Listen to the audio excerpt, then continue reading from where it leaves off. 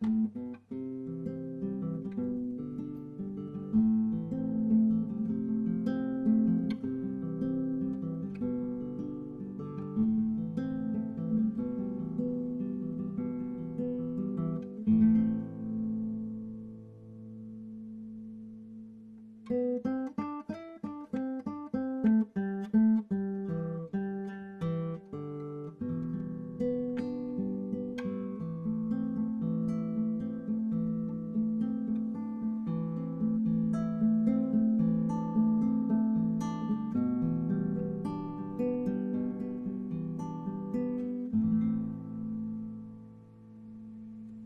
everybody, welcome back to the Noel Casler podcast. Hopefully you could hear that.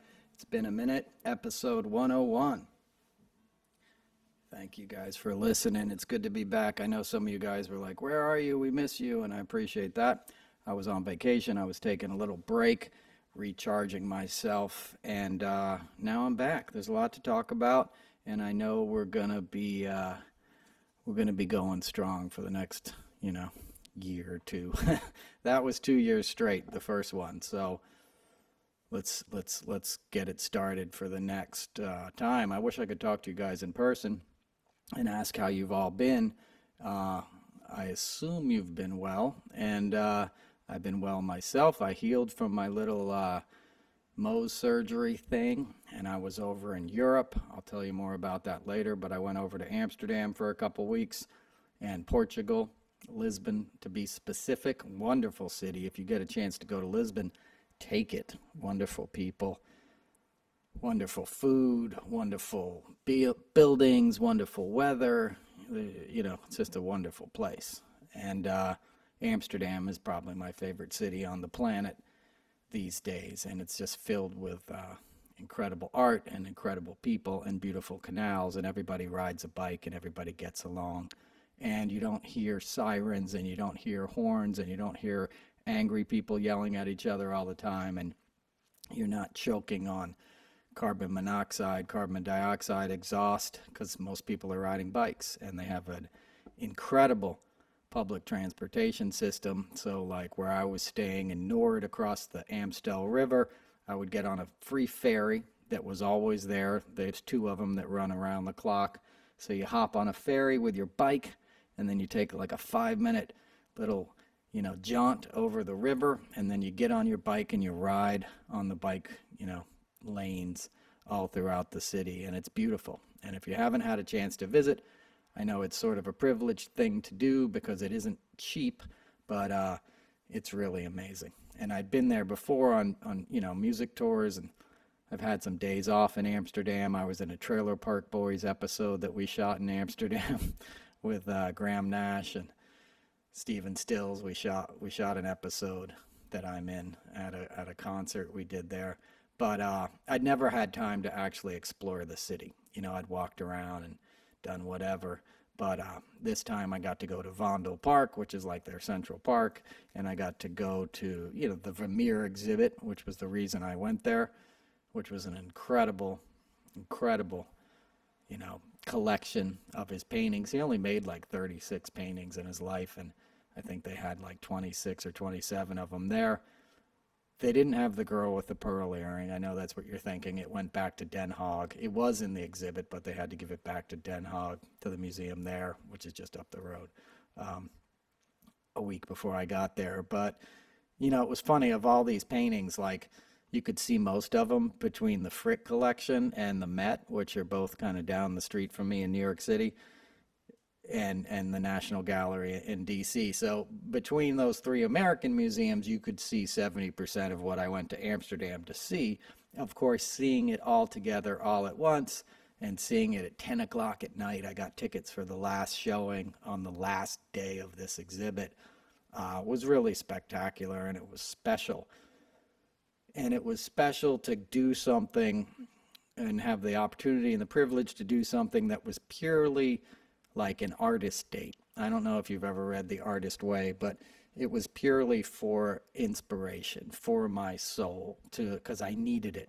I needed to see some beauty and to see, some of the apex of human achievement. And we can find that in the arts, right? You go look at Rembrandt, who's obviously the other famous painter from Holland, and and the Rijksmuseum has the Night Watchman, which is being conserved. They're having a big conservation thing on it right now, which is fascinating. But like you see these achievements, and it just reminds you, or reminds me, what humans can accomplish. The first time I saw Michelangelo's David, I was like 21, something like that, at the Uffizi, and I couldn't believe it. Like, I couldn't believe that a person made something so perfect. And sometimes it's nourishing to view that kind of stuff, especially when you can tend to get down on human nature, which is easy to do in our country these days. Let's be honest, right? We're not hitting it out of the park on a human level these days. Not all of us, right? But some of us are doing bad stuff every day, and our headlines are inundating us with that, with human suffering and greed and avarice and ignoring climate change and all these kind of things. So it was cool to go to a hip, cool place that was a little forward thinking, right? It's not just the art and the antiquities they have there. And, you know the themes of this podcast. I'm not unaware of how the Dutch achieved this wealth. Okay? Like, that's a whole other conversation, and they had these riches and these wonderful things because, they went around the world stealing shit, let's be honest. And, from other people and other lands, which is kind of the European business model for much of modern history. That's a different story. Now they're a very sort of forward-thinking, progressive people, a very liberal city, and though they're having their own right-wing issues, and I don't want to get too into that, but they're at the forefront of their political culture at the moment. Their prime minister is resigning, and or president, whatever they call it, but because he's taking a hardline immigration stance, and they can't find an agreement.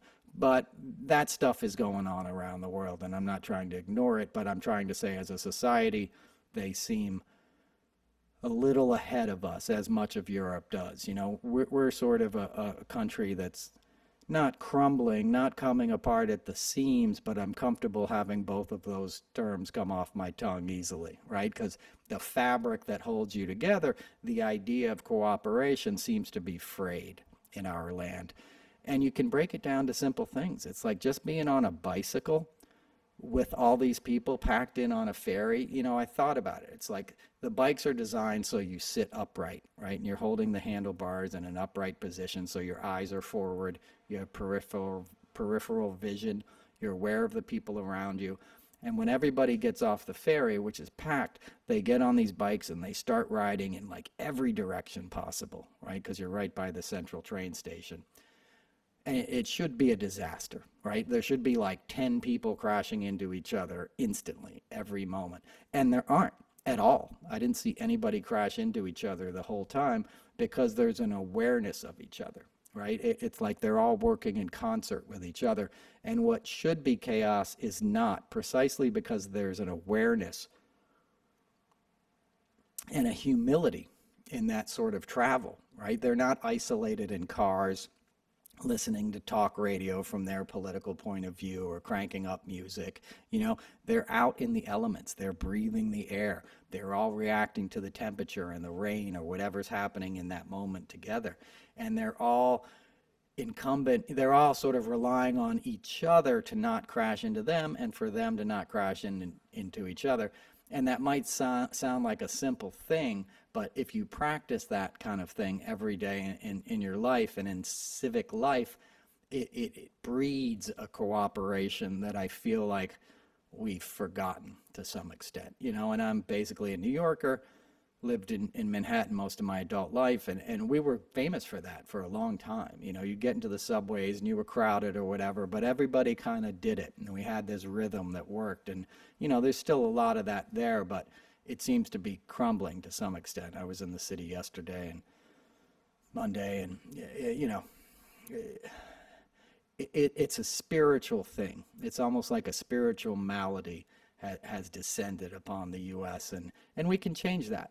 And I wanted to step out of it for a minute and examine those issues. And that's what I've been doing. I've been writing about it a bit. I'll write more about it, but my Substack has some of that.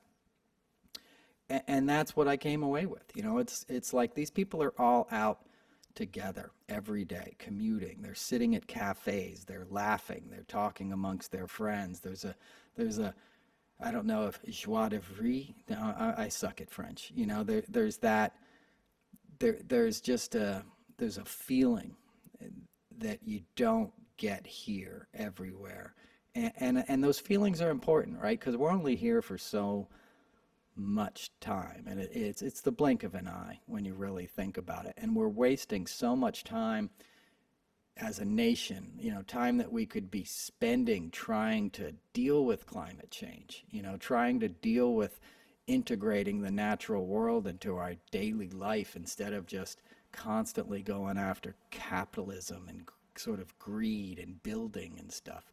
You go to the park in Amsterdam, Vondel Park, and they only mow the parts that like people are going to sit around, right? They don't mow the whole park. They let a lot go to meadow, and we do that to some extent in Central Park. There's North Meadow, and you know the crossover uptown and stuff where they let it go a bit. But here, like if you're not sitting on that particular grass, they're letting it grow. They're letting the pollinators and the bees and the butterflies have a shot. And this is in the middle of the city, you know, and it's what I'm trying to do here in the backyard. I let all the meadows go this year, or I let the acres go to meadow.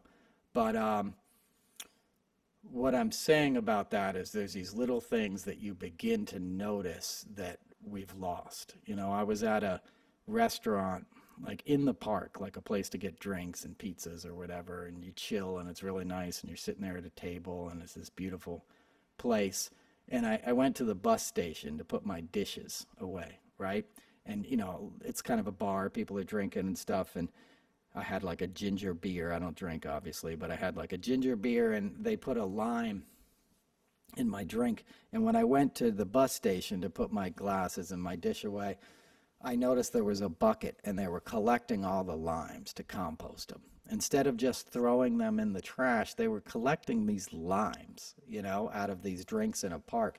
And I thought, like, if you're aware of something so small and hip to it and trying to make a difference, like, you're ahead of the curve. You know, we can learn from that kind of attitude. And that might sound silly to Americans, like, who cares? But, you know, I care, and we should all care, because what we're experiencing now with climate change is devastating. You know, I'm coming to you in the middle of it. Cities are burning up all over the world. You know, Italy's breaking records. Here in this country, Phoenix, it's been like over 90 degrees for 100 something days. You know, it's over 100 degrees most days. Florida, the ocean, you know, the oceans are so hot, it's like 90 degrees in the Keys. That's like hopping in a jacuzzi. So that stuff is devastating. We're in it now. It's not going to stop. And we have to find all the little ways in our lives where we can try to make a difference. Is composting a single lime going to make a difference? No. But is getting hip to the idea of doing that going to make a difference? You're damn straight. And those things that we think are, you know, superfluous and don't matter, we got to change our attitude. You know, you don't have to mow your lawn every 3 days and get some kind of OCD thing about your lawn. Let it grow. If you're using something gas-powered, don't do it all the time. Don't use a gas-powered leaf blower, you know. Don't take a superfluous trip to the grocery store and waste a bunch of gas if you don't need to. You know, if you live in New York City, like a lot of my friends do, and you think it's cool to come home to a cool apartment, so you leave it on 65 when you're at work all day for 12 hours, as a friend of mine does in production, you know, because he's always hot. Don't do that stuff anymore. It's not cool. I haven't been running my AC through this whole heat wave, you know, which is a bit extreme, but that's where I'm at with it, and I'm up in Westchester most of the time, so it's a bit cooler. You don't have that luxury in the city, but you can conserve energy, and you can save the juice for those who need it, the elderly, the infirm. So, you know, we all have to make efforts to kind of pitch in and battle this thing. You can't give in to sort of fatalism and think, well, it doesn't matter and my little thing is not going to make a difference. It all makes a difference, right? A butterfly flaps his wings and it's a, it's a tsunami in China or whatever the analogy is there. It all adds up. I was telling you once how I squeeze, the tea bags before I squeeze the tea bags. That sounds, that sounds, never mind. I'll keep moving.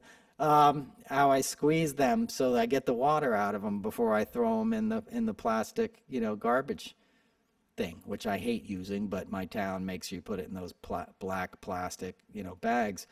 But I squeeze it out. So the water, obviously is not going to evaporate in plastic and it's going to add weight. And that extra weight is going to go on that diesel powered, dump truck that's coming to pick up the trash every week. All these little things. Don't order something and have it delivered to your door if it's already been shipped to a store near you. Try to pick it up locally. Try to shop locally. Try to get less cars on the roads. Because that was the big takeaway for me, was just how little vehicles were there. And obviously they pay a lot more for gas. They always have. That's why they drive smaller vehicles and they use them less. We've sort of felt like it was the American birthright to have a giant car with a giant engine and cheap gas, right? That's been a political issue in this country for way before I was born.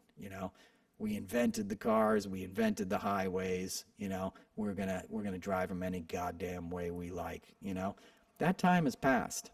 I'm not gonna get into the big pickup trucks yet. I know I do it every episode, but we gotta think about that. Because when you step away from it and you come back in, it's jarring. It's jarring. And it's easy to get overwhelmed. It's easy to be like, man, how are we ever going to make a difference? And it's also why it took me a minute to start doing this again, because I was like, I have to collect my thoughts. I don't want to be negative rambler preaching, guy, but I got to be honest with where we're at, and we got to stay positive, and we got to do our part, because the other side is trying to do all they can to make sure we don't address climate change. On the political spectrum, you have all the dark money that's funding, RFK Jr., who's a complete whack job, who I've met. I did a show at Carnegie Hall with him, Glamour Women of the Year. He was a presenter, and he was a complete asshole, just a jerk. And you ask anybody who worked with him at Riverkeepers and stuff, he's always been an arrogant prick. He's obviously mentally ill. He abused his ex-wife. She killed herself. Her own family wouldn't attend the funeral that the Kennedys arranged because they blamed him for her death. Talk to Billy Baldwin, who was his neighbor, if you want to hear more about that. He defended Michael Skakel, who was his cousin who murdered Martha Moxley. He's always been a bad dude, as a lot of Kennedys were. And I'm coming from a place where, Kennedys were gods in my household. I'm an Irish Catholic family. My grandmother worked for Bobby Kennedy in D.C., trying to educate, working in schools and stuff for young kids. And she was his hero. She didn't know him personally, but she worked for him. And, RFK, or JFK rather, was a god. My family's originally from Springfield, Mass. on my maternal grandparents' side. So the Kennedys, it's the blue chip, name in American politics, and for good reason. Those two men were inspirational, and Ted Kennedy did a lot of good work in the Senate. Obviously, he never would have survived the Chappaquiddick thing had it been modern times, and had there been the internet and more people had heard about it, he wouldn't have gotten away with that. And I don't need to get all into that now, but so my point is, there's been a lot of Kennedys that have had a lot of issues. I know one of them pretty well in the city, and he's not the greatest dude in the world. He's a cousin. He doesn't have the same last name, but like any family, the point I'm trying to get to is you'll have troubled folks in your family, and RFK Jr. is that troubled one in the Kennedy clan, and he has no business in politics, and he has no business trying to destroy, a Democrat's chance at getting re-election in probably the most tumultuous and crucial election that we'll face since the last one. That may sound cliched because we've been hearing it a lot, but it's all on the line this next election. We know that from the New York Times piece that came out the other day that I'll get into in a minute, right, about what Trump will do in a second term, how he will consolidate power, right? And this has all been gamed out by the Heritage Foundation. And you guys who listen to this show, you know I've been talking about all the money that comes their way since Reagan took office, and the Koch brothers and these guys sort of morphed from the libertarianism of the John Birch Society into this new, hey, we got to react to whatever Carter did, because people are getting woke to conservation, they're getting woke to environmentalism, and we don't need that. We need to kill that in the crib right now. And that's when you got the Heritage Foundation and all these sort of right-wing think tanks that wanted to sort of consolidate power and dismantle the sort of, they call it the unitary theory, where like the president has all the power, and the three branches of government that James Madison had sort of designed along with others to make sure no one person had too much power, to make sure we couldn't basically have a king again.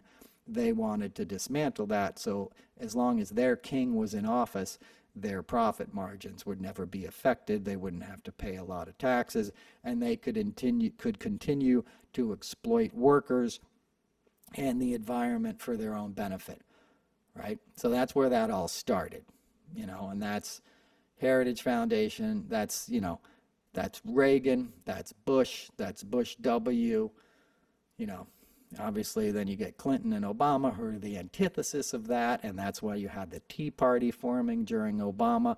You had, you know, during Clinton, you had, what's his name? You know, they're all disgraced, but you had Newt Gingrich and people like that kind of fighting back, and they sort of changed their philosophy to make conservative politics completely tied in with a Christian, white Christian nationalist ideal. That's when the NRA beefed up their political operation, because they saw this as the easy thing to sell to their constituents, as I've said many times on this show. I don't want to go back into all of that, but so that whole cultural movement has now come to a head. You know, now it's clearly black and white, almost a good and evil kind of thing.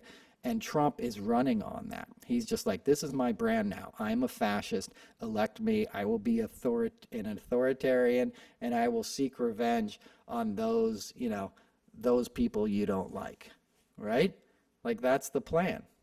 And they're saying it out loud. And that's going to appeal to people, right? Because a lot of people enjoy the sadism of the modern Republican Party, right? They enjoy the fact that these guys are like, you're okay to hate your fellow man, and I'm going to punish them further if you elect me, right? Look what Governor Abbott is doing in Texas. He put razor wire on the Rio Grande to ensnare migrants that were coming across the river. A 19-year-old pregnant woman got stuck in one on a guy's pecan farm and miscarried as a result of it.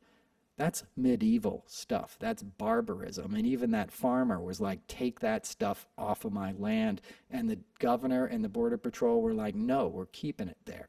The Border Patrol had orders to push people, men and women, breastfeeding women, back into the river to let them drown.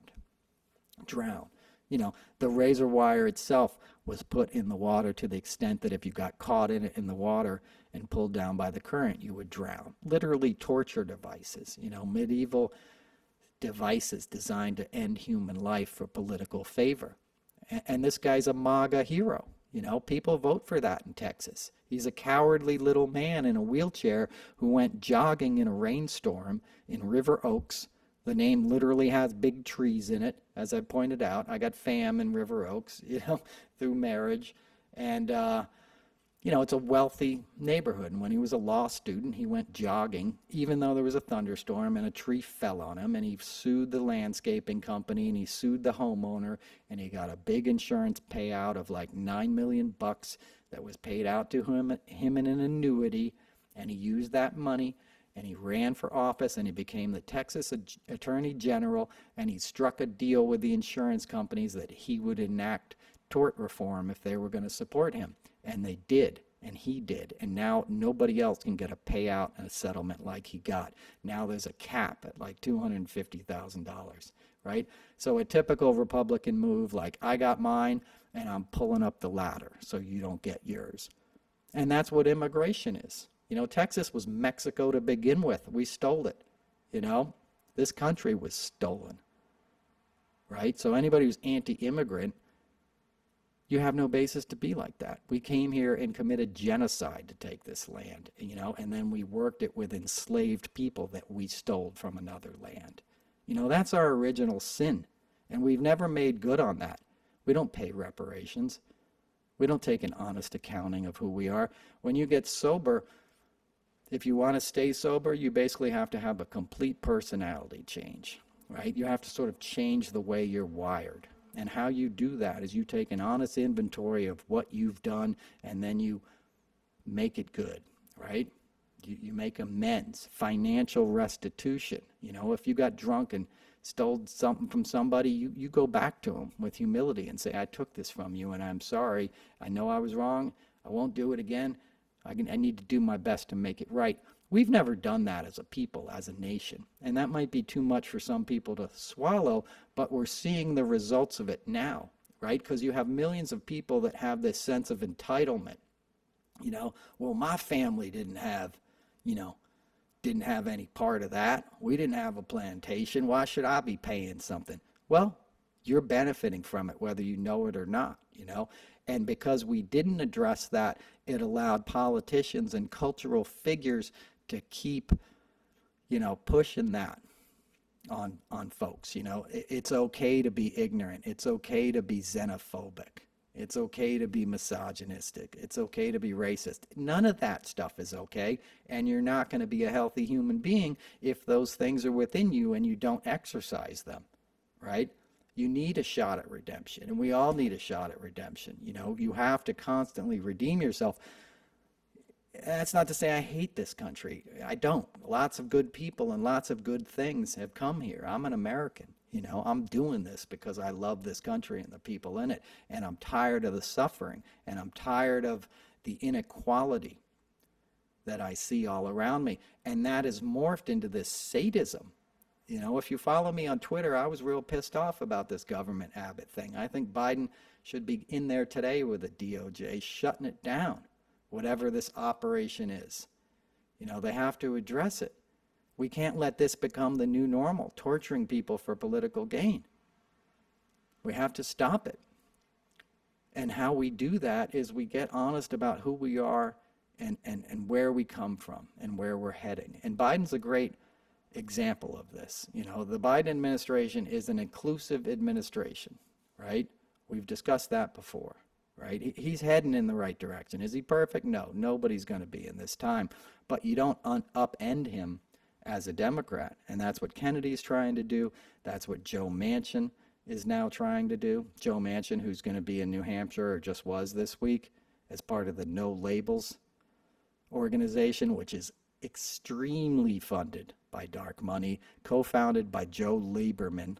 Lieberman's been a Democratic spoiler for 20 years, obviously a world-class asshole, like RFK. You got to be an asshole to do this, in such a sensitive time.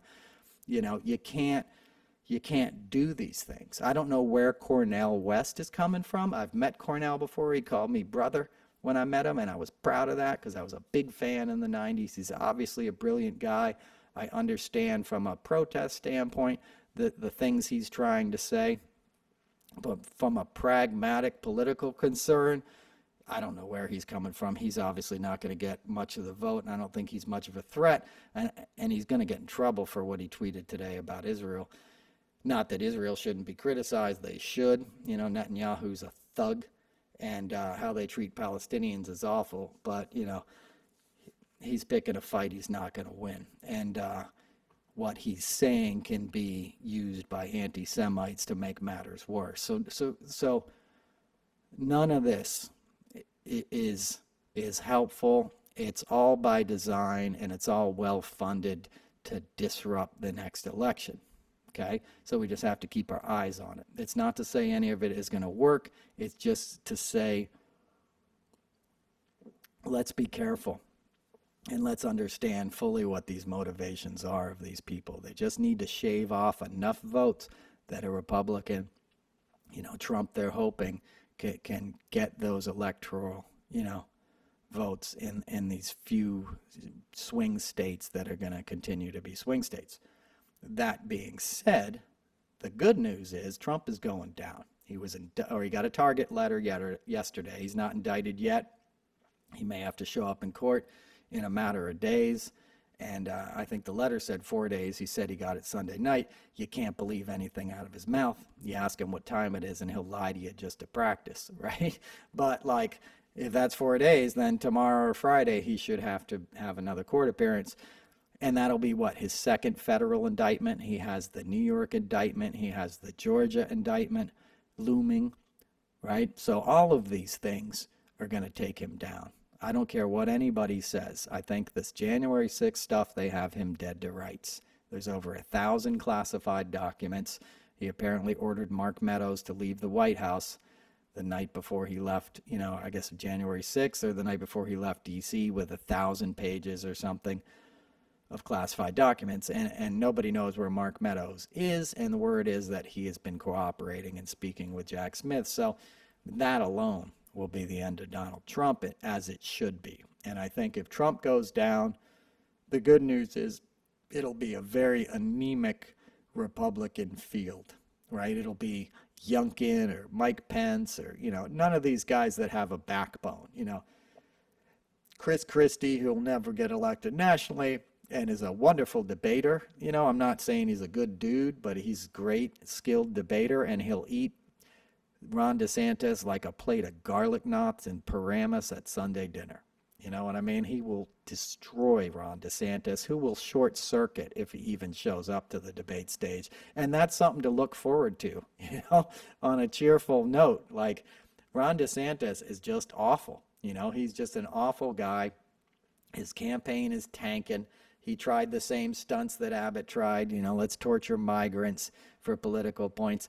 And even that isn't working, right? Because Florida's dependent on migrants to do a lot of the skilled labor that it takes to produce our food.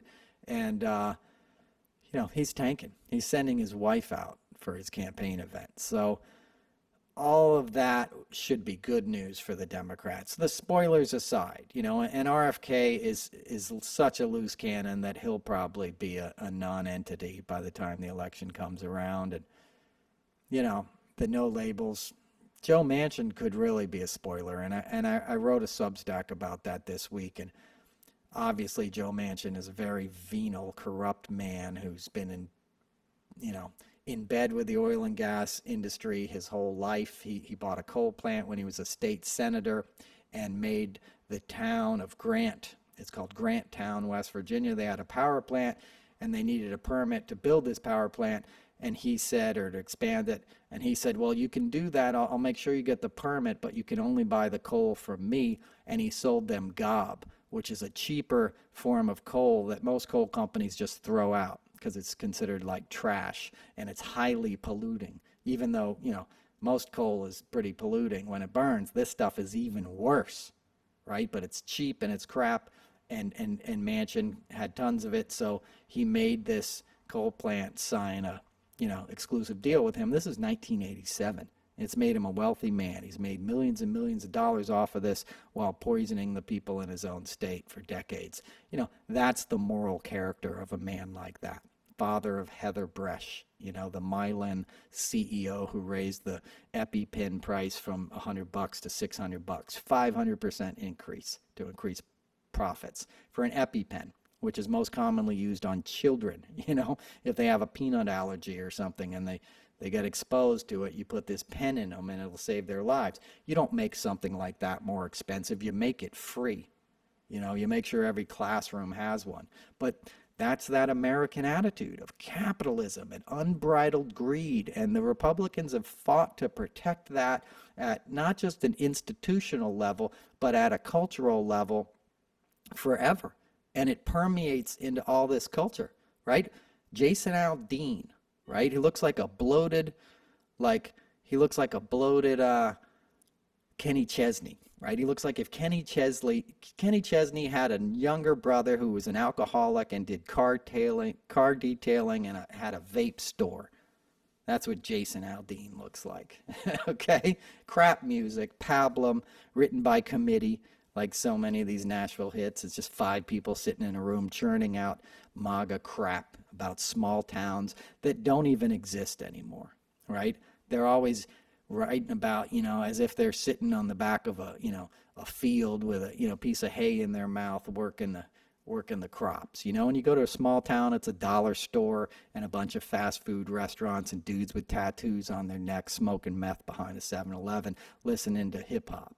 They're not sitting around with fiddles and banjos and catching catfish and all this crap that they sing about in the songs. It's corporate crap, but it reinforces this sense of identity and this sort of very racially overtoned, white, God-fearing Christian American rural life, which is just bullshit.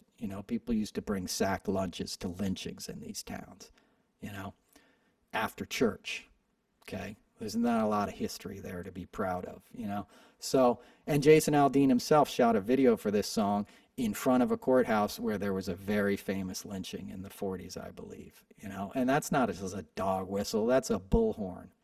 And in the song itself, he talks about I got my granddaddy's gun, you come and take it from me, I'm going to kill you, son, or whatever. I'm paraphrasing, but that's essentially it, which is like an NRA talking point, right? Because first of all, it's not your granddaddy's gun that people are walking around with anymore. It's an AR-15. It's an assault rifle that was designed during the Vietnam War to cut through bush and still have a bullet powerful enough to rip apart the human body. It was designed for one purpose, to end human life as quickly as possible and as many people as possible. And those are the type of guns that a guy took up to a hotel room with thousands of rounds of ammunition at Mandalay Bay in Las Vegas and started shooting out of the window into a crowd that was listening to Jason Aldean perform.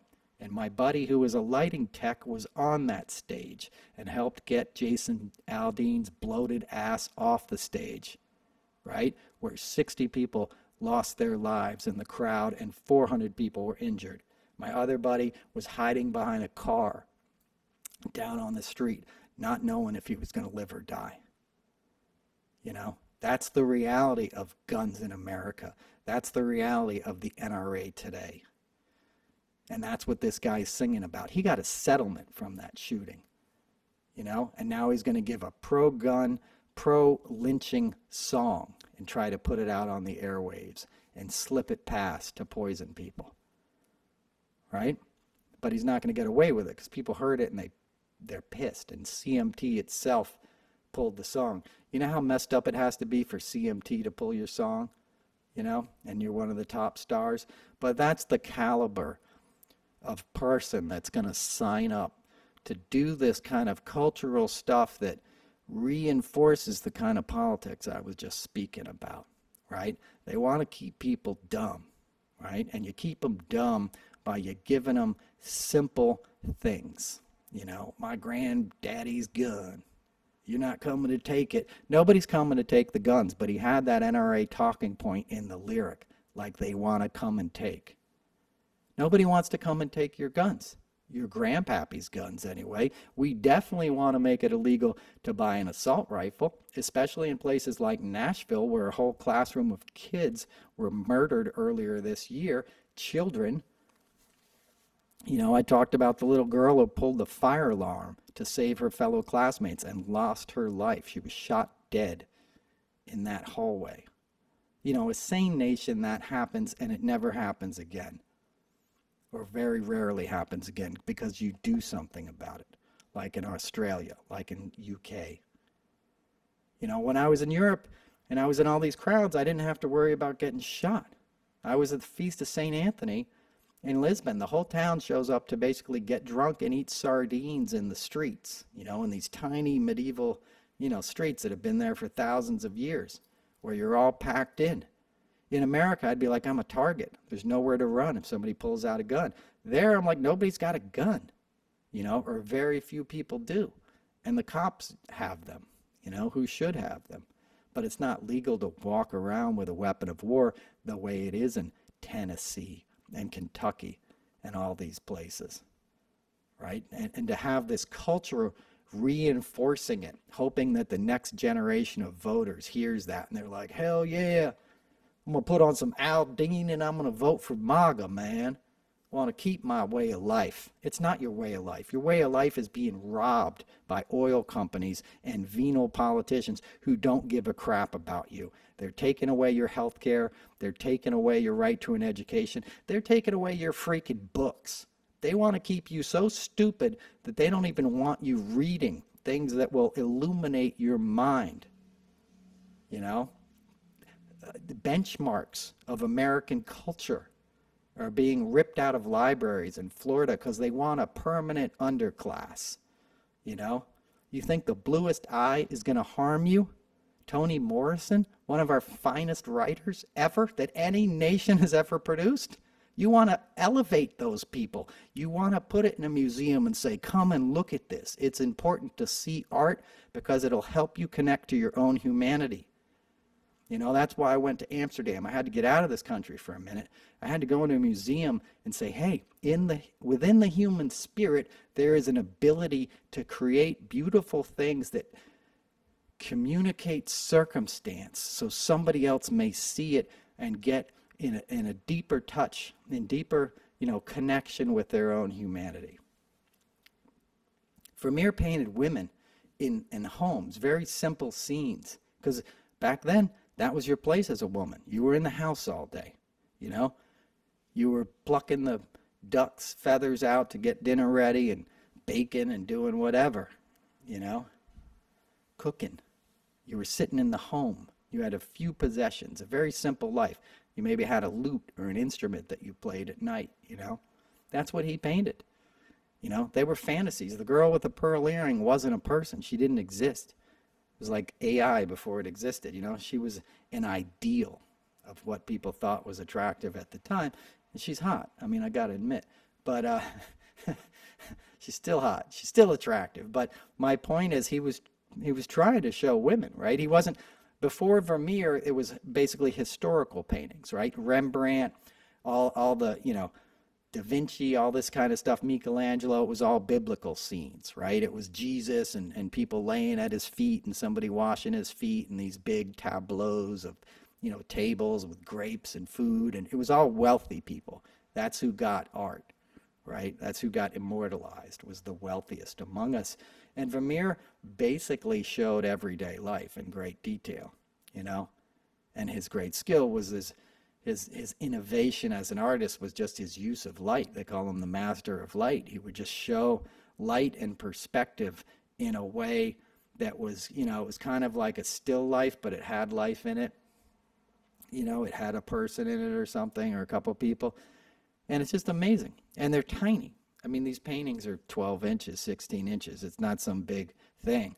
You have to kind of like gather around to see it. And obviously the museum was very crowded, but you got a chance to be one-on-one, a couple feet away from these things. And, it's breathtaking, and it's breathtaking to see, a snapshot of humanity that's lasted centuries. Right? That was, 16th century, 17th century, right, 1600s. So, and he died broke. The day after he died, his wife owed money to the baker, for bread. And they came collecting. She had to declare bankruptcy, and what paintings they had left were taken and stuff from them. She had to hide her jacket, this yellow jacket with the fake ermine collar that shows up in a lot of his paintings. Because that was the other thing, is that people had very few possessions. So a guy like him, he used the same props in each painting. It's amazing. It's amazing. This guy died broke. He had like 14 kids too, or something crazy. Right? And died broke, young, 40s, which isn't that young back then, but relatively young suddenly. Got sick and was dead 2 days later. No health insurance. You're not going to the hospital back then. And now, 400 years later, whatever, I'm not good at math, 500 years later, whatever it is, people are lining up for 6 months to go see this guy's work because it tells us something about ourselves. Something true about ourselves. And that's what we need, is truth, right? There's always a theme in these podcasts. I don't know what they are until I get to the end. But I think truth is what we need to see. And clear-eyed vision of what the motivating factors are in our society right now. And a lot of it, as I've said before, is the oil and gas industry trying to control politicians and judges. They own the Supreme Court, right? I don't have time to talk about all that's gone down since I last did a podcast, but they did away with Biden's student loan forgiveness program, which is insane and inhumane. I'm not as bad off as most, but I've had student loans since I took them out in 1995. I graduated in 96. I am still paying over $200 a month, and I graduated 25 years ago. And I've always paid. I've never been in default. I've had forbearances, 9/11, the pandemic. Sometimes when I was just broke, before I got sober, I couldn't keep up with the payments, so I got a forbearance. But I've never been in default. I've continued to have them just automatically take over $200 out of my bank account every month as they're doing now, and I've never touched the principal, okay? I owe more today than I borrowed. And if I'd gotten the $10,000 credit that I was, eligible for under Biden's program, it would have brought it down to my original balance, because it's $10,000 of interest that I've accrued since then. Even though I've been paying monthly, that would have been wiped out, and my payments going forward would have touched the principal, which would have been a good feeling, right? I'm 52. It'd be nice to pay that off. Obviously, I could have done it with a lump sum. As I said, my situation isn't as bad as most, but I haven't done that because I never have, an extra 10 grand laying around, or 16 grand, I think is the principal. And if I did, I got something else I want to spend it on these days. So go to medical school, go to law school, get some real debt. I went to drama school. I got 2 years worth of loans. People got 4, 5, 6 years worth of student loans. You're talking 80 grand, 160 grand, 200 grand. You're never getting out from under that debt. And it disproportionately affects minorities, African Americans, women, people that don't have, parents that can pick up the tab for schools. And even state schools are super expensive now. When I was a kid in the 80s and 70s, you go to state school for $5,000, $6,000 a year.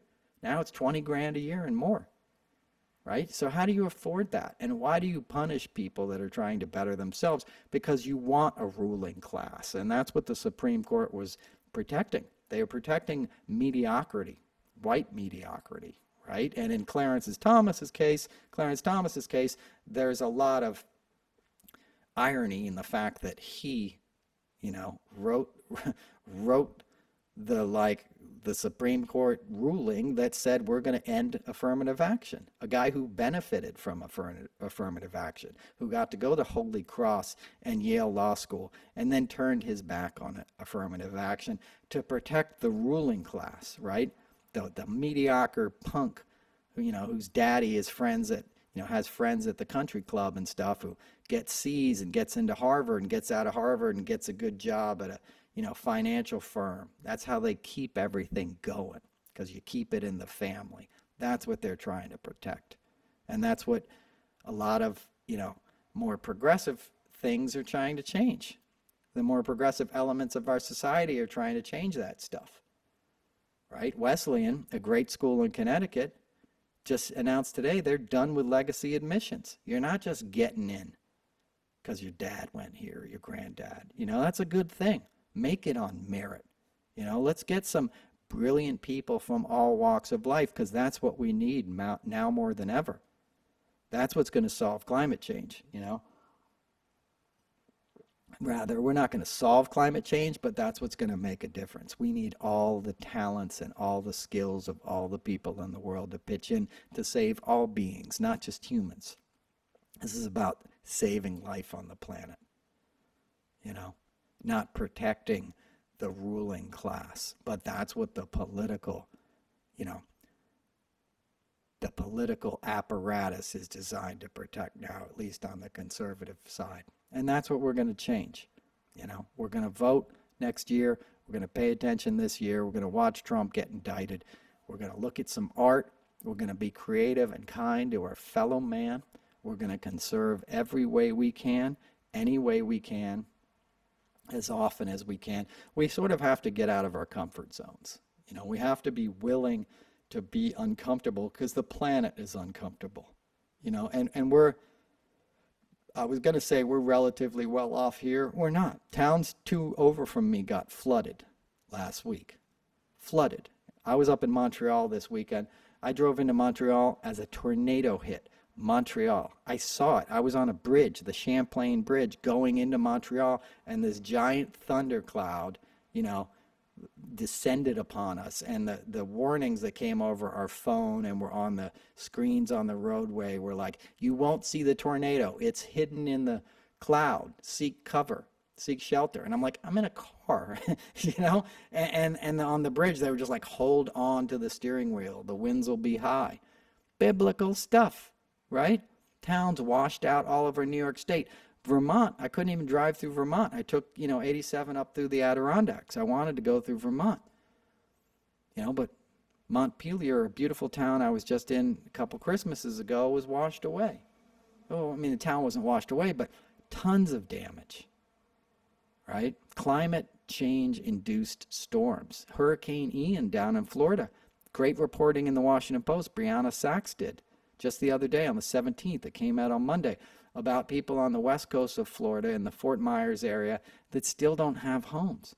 They're retired people living in storage containers. And now the heat down there is above 100 degrees every day.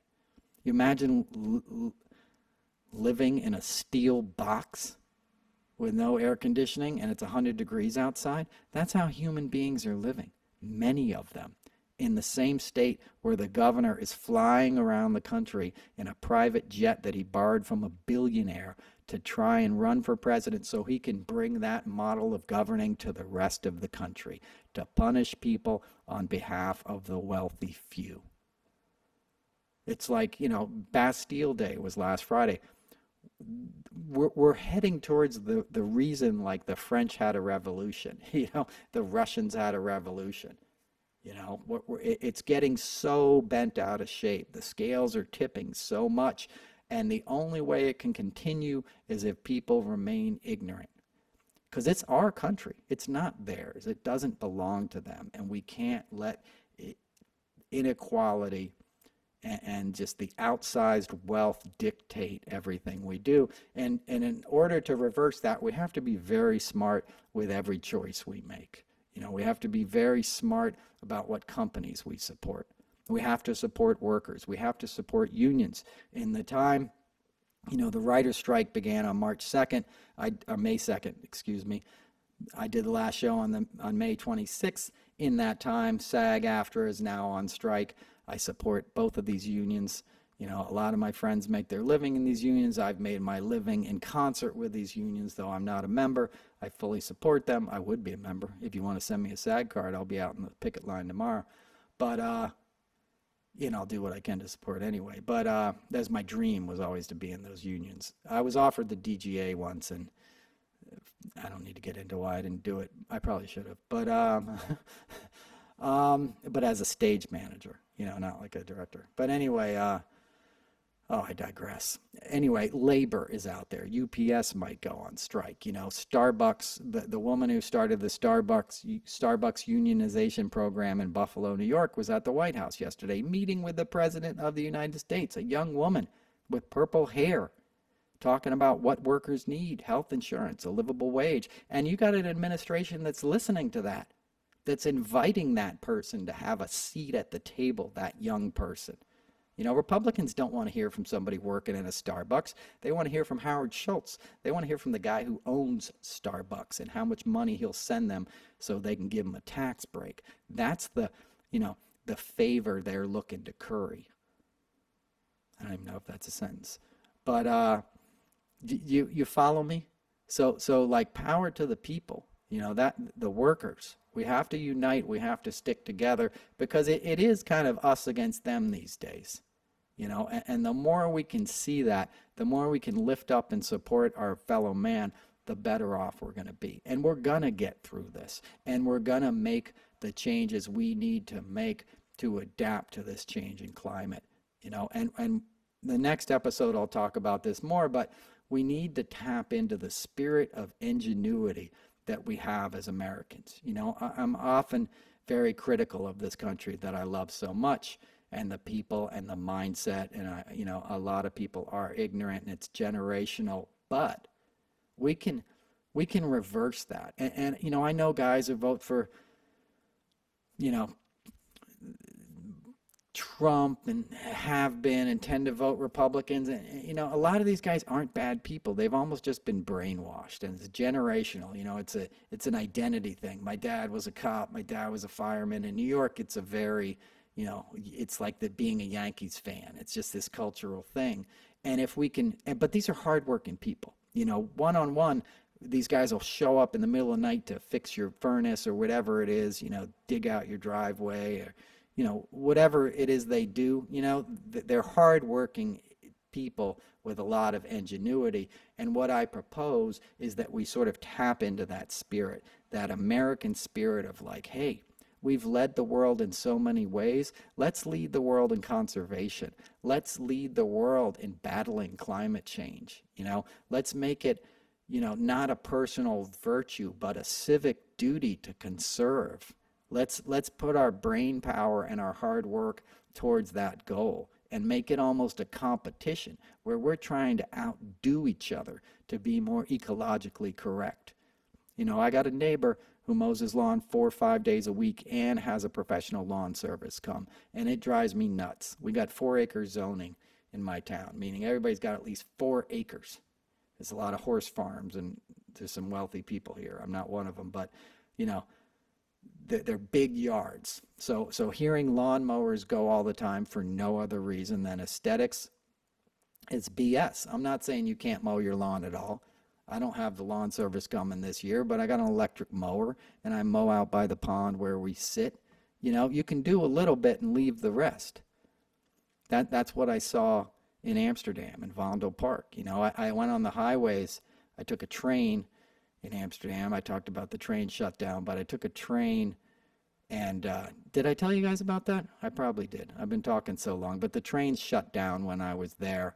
I went out to Delft the day after seeing the Vermeer, and the trains shut down, and I had to get off in Leiden, which was Rembrandt's birthplace, because the train stopped, and they stopped for almost 24 hours, and the whole country was kind of shut down, but people pitched in. They had this spirit of cheer and cooperation. It wasn't freaking out like we kind of would have been taking it in New York. People weren't panicking. They were just like, hey, we'll figure this out. And they got one train line working, and they took everybody to a train station on the outskirts, and then they had buses to take you to various places. There was a bunch of young girls got stranded at a Harry Styles concert in the stadium outside of Amsterdam, and they all took the train there to commute, right, to go see Harry Styles, and then the trains weren't running when the concert ended, right? So you got 50,000 teenagers stuck. You can imagine the feeling of the parents, like, what? My kid's like in a parking lot overnight, and people pitched in. People showed up with, the cars and unlocked them and let kids sit in the cars.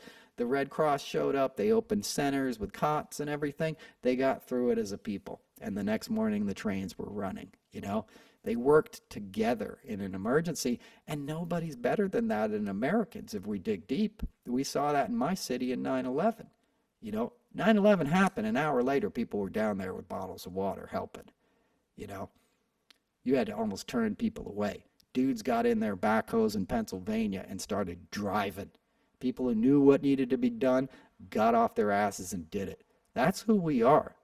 That's going to make me tear up, but that's who we are fundamentally. We have good hearts. We're good people. We come from stock from all over the world that wanted to come here and work hard and build a better life. And that's what we can do. We can honor our ancestors by making good on those promises, by being true patriots, by pitching in now when we need it.